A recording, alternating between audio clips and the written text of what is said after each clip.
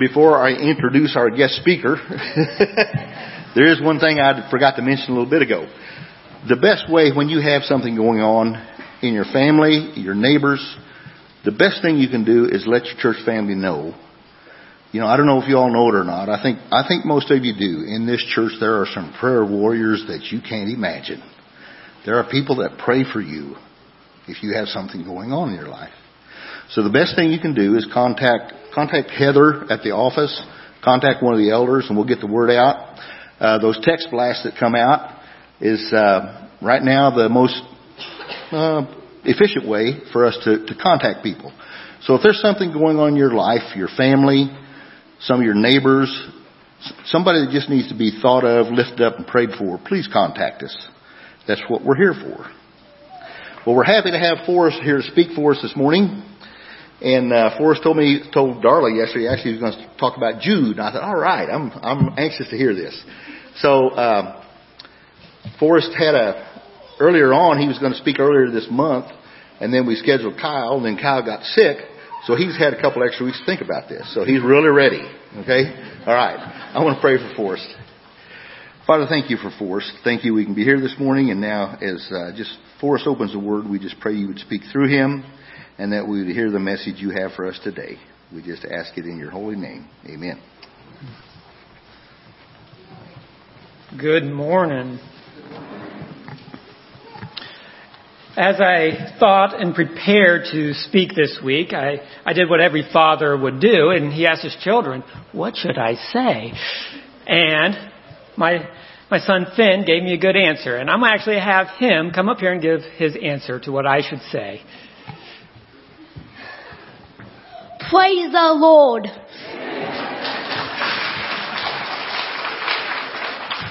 So that was my sermon prep. Now we can go eat lunch. I couldn't have given a better sermon. Who knows? Maybe he'll be a preacher someday. I am going to be speaking on the book Jude. Now, Jude, as the title would suggest, is written by Jude. And Jude is the English translation of the name Judas. And Jude is identified as Jesus' brother in Matthew 13:55. So we know Jude is one of Jesus' siblings. And he also identifies himself as the sibling of James as well. It's likely that Jude did not become a believer till after the resurrection. And Jude was written around 60 A.D. So that is a little bit of the background on the book of Jude.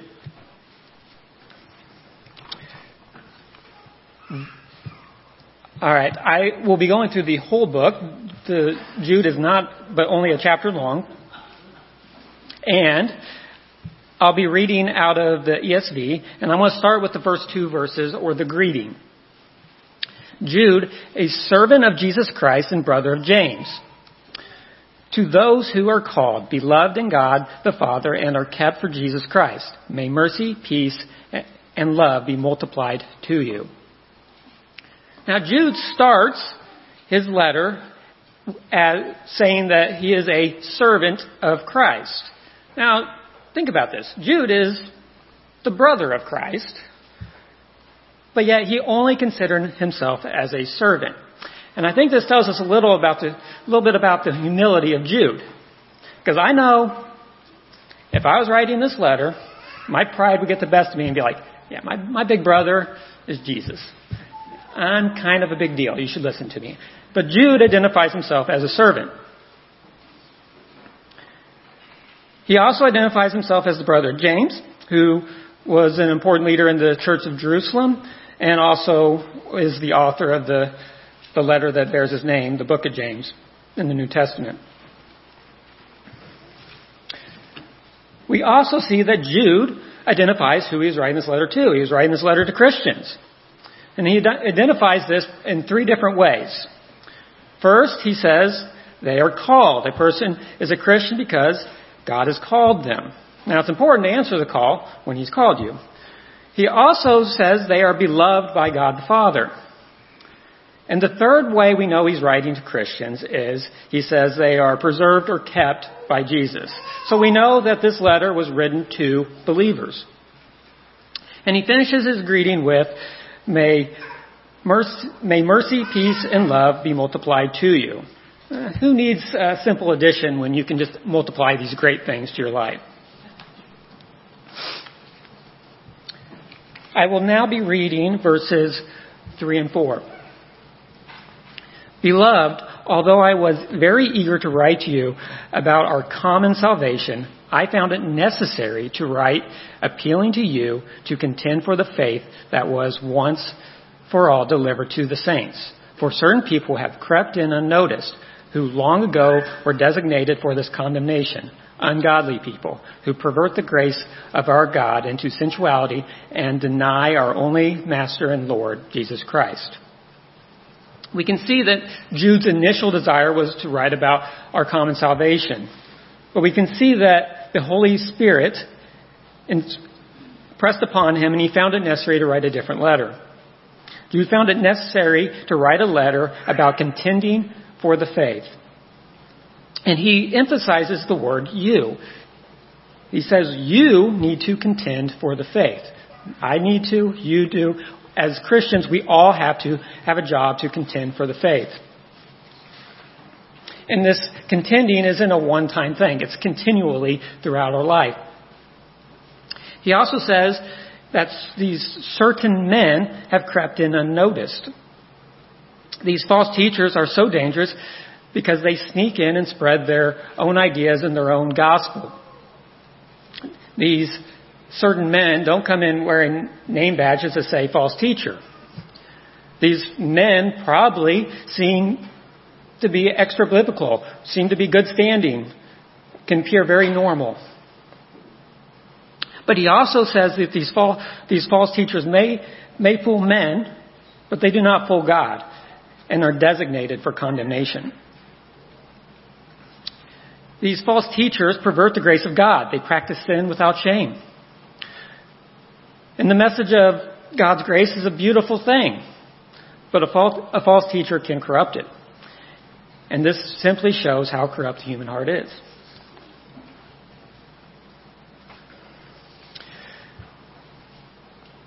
These false teachers deny the Lord Jesus Christ. They do this by refusing to recognize who Jesus said he was. And therefore, they also deny who God the Father is also. We are not specifically told how these men deny the Lord. It may be that they deny him by their ungodly living, or it may be by their heretical doctrines. I think both are probably true in this case. Next, I'll be reading verses 5 through 7. Verses 5 through 7 gives us 3 different examples of how these certain men or false teachers are going to face judgment.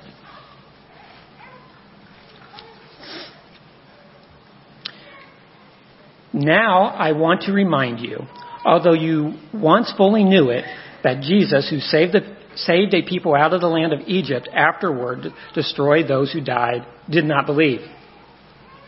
And the angel who did not stay within their own position of authority, but left their proper dwelling. He has kept eternal chains under gloomy darkness until the judgment of the great day. Just as Sodom and Gomorrah and the surrounding cities, which likewise indulged in sexual immorality and pursued unnatural desire, served as an example by undergoing a punishment of eternal fire. Jude is reminding us of what happened in Numbers chapter 13 and 14. God delivered the people of Israel out of Egypt. They went out of Egypt and were on the threshold of the promised land. But at the border, the people refused to trust God and go into the promised land, the land of Canaan. Therefore, almost none of the adult generation who left Egypt and entered into the promised land.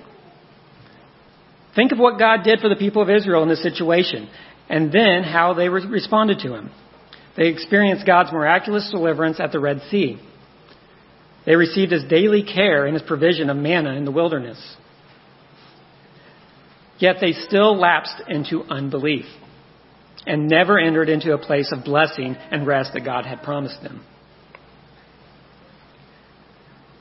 The warning through Jude is clear. The people of Israel started out of Egypt well enough.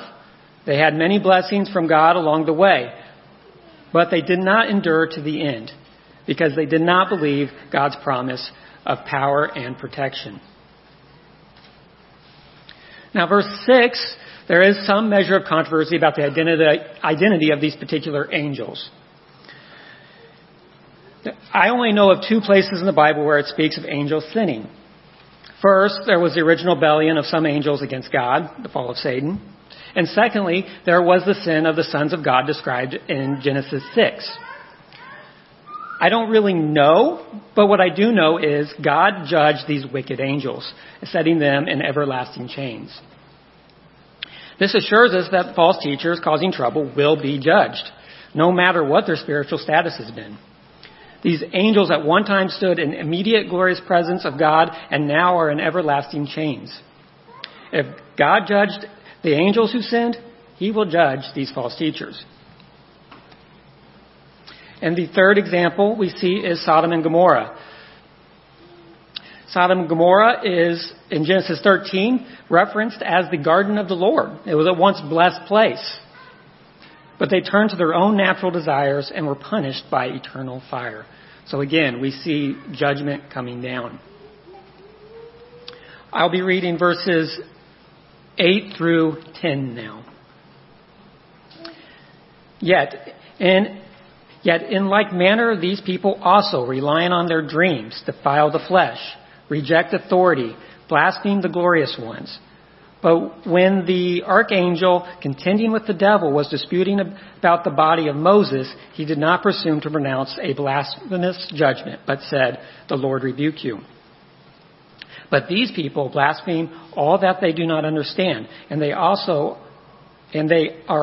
destroyed by all that they, like unreasoning animals, understand instinctively.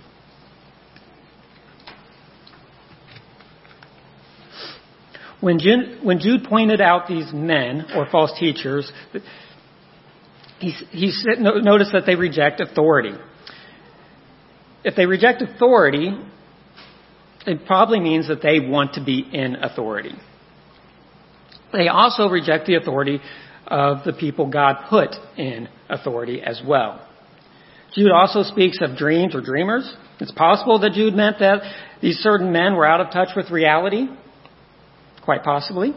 Probably. But it's more likely that he meant they claim to have prophetic dreams, which are really deceptions. And as far as Michael and the dispute over Moses' body, I'm going to let that speak for itself. I do not know. And in verse 10, we see that false teachers speak on things that they do not know. They tend to seem to be know-it-alls. I'll be reading verse 11 next. Woe to them, for they walk in the way of Cain and abandon themselves for the sake of gain to Balaam's error and perish in Korah's rebellion. These 3 men came from quite different backgrounds. Cain was a farmer. Balaam was a prophet. And Korah was a leader in Israel. The one thing I notice is that unbelief is never confined to one group of people.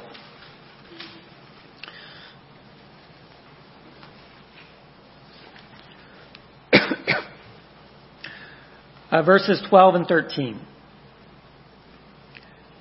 These are hidden wreaths at your love feast, as they feast with you without fear, shepherds feeding themselves, waterless clouds, swept along by the winds, fruitless trees in late autumn, twice dead, uprooted, wind waves of the sea, casting up the foam of their own shame, wandering stars for whom the gloom of utter darkness has been reserved forever.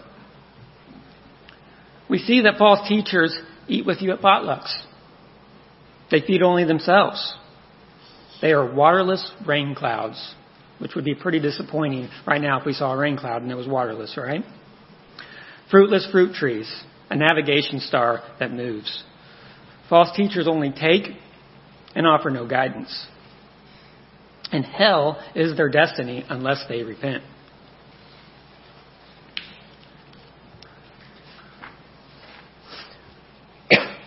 Verses 14 and 15. It was also about these that Enoch, the seventh from Adam, prophesied, saying, Behold, the Lord comes with 10,000 of his holy ones to execute judgment on all and convict all the ungodly of all their deeds of ungodliness that they have committed in such an ungodly way, and of all the harsh things that ungodly sinners have spoken against him. In this quotation from the book of Enoch, Jude emphasizes the words all and ungodly. God is coming to judge all of the ungodly.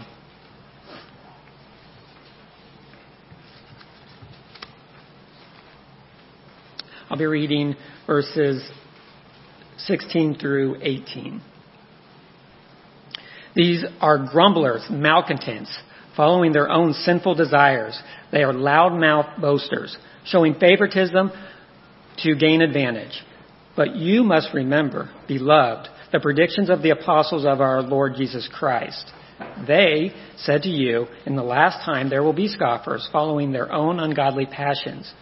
It is these who cause division, worldly people devoid of the Spirit. Jude noticed that these false teachers' methods all revolved around words. On top of their questionable lives, they were essentially a people of deception, departing from the foundation of Christ and the apostles and prophets. Excuse me. These people were complainers, and it's rightly been observed that whenever a man gets out of touch with God, he is likely to begin complaining about something. These certain men knew how to use smooth and flattering words to get an advantage over other people. Kind of sounds like some politicians, right? They would say anything, good or bad, to gain an advantage. But yet we are called to be different. We are to remember that what Jesus and the apostles have said, knowing that there is going to be mocking by those who want us to go down the same path of destruction. And these certain men or false teachers, their whole desire is to create division.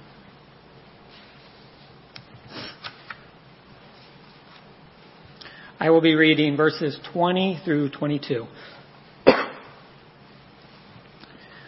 But you, beloved, building yourselves up in your most holy faith and praying in the Holy Spirit, keep yourselves in the love of God, waiting for the mercy of our Lord Jesus Christ that leads to eternal life. And have mercy on those who doubt. Save others by snatching them out of the fire. To others show mercy with fear, hating even the garment stained by the flesh. Now Jude is not focusing here on the false teacher. He's telling us what we need to do. He doesn't necessarily tell us what to do with these false teachers who are a danger to the church. Instead, he tells us that we need to focus on our walk with the Lord and help others affected by these certain men and focus on God. It seems that we are simply to pay the false teachers no attention except for what is necessary for a warning. Jude makes it very clear that God will take care of them. Jude also begins to tell us what we must do with those who have been influenced by these false teachers. We need to make a distinction based on where they are coming from. We need to be sensitive to the Holy Spirit. We can know when we should comfort and when we should rebuke. Christians should not abandon a friend flirting with false teaching. They should help them through it with love. This means we continue to love them, no matter how bad the person is or how misleading or terrible their doctrine is. We are not allowed to hate them or be unconcerned about their salvation.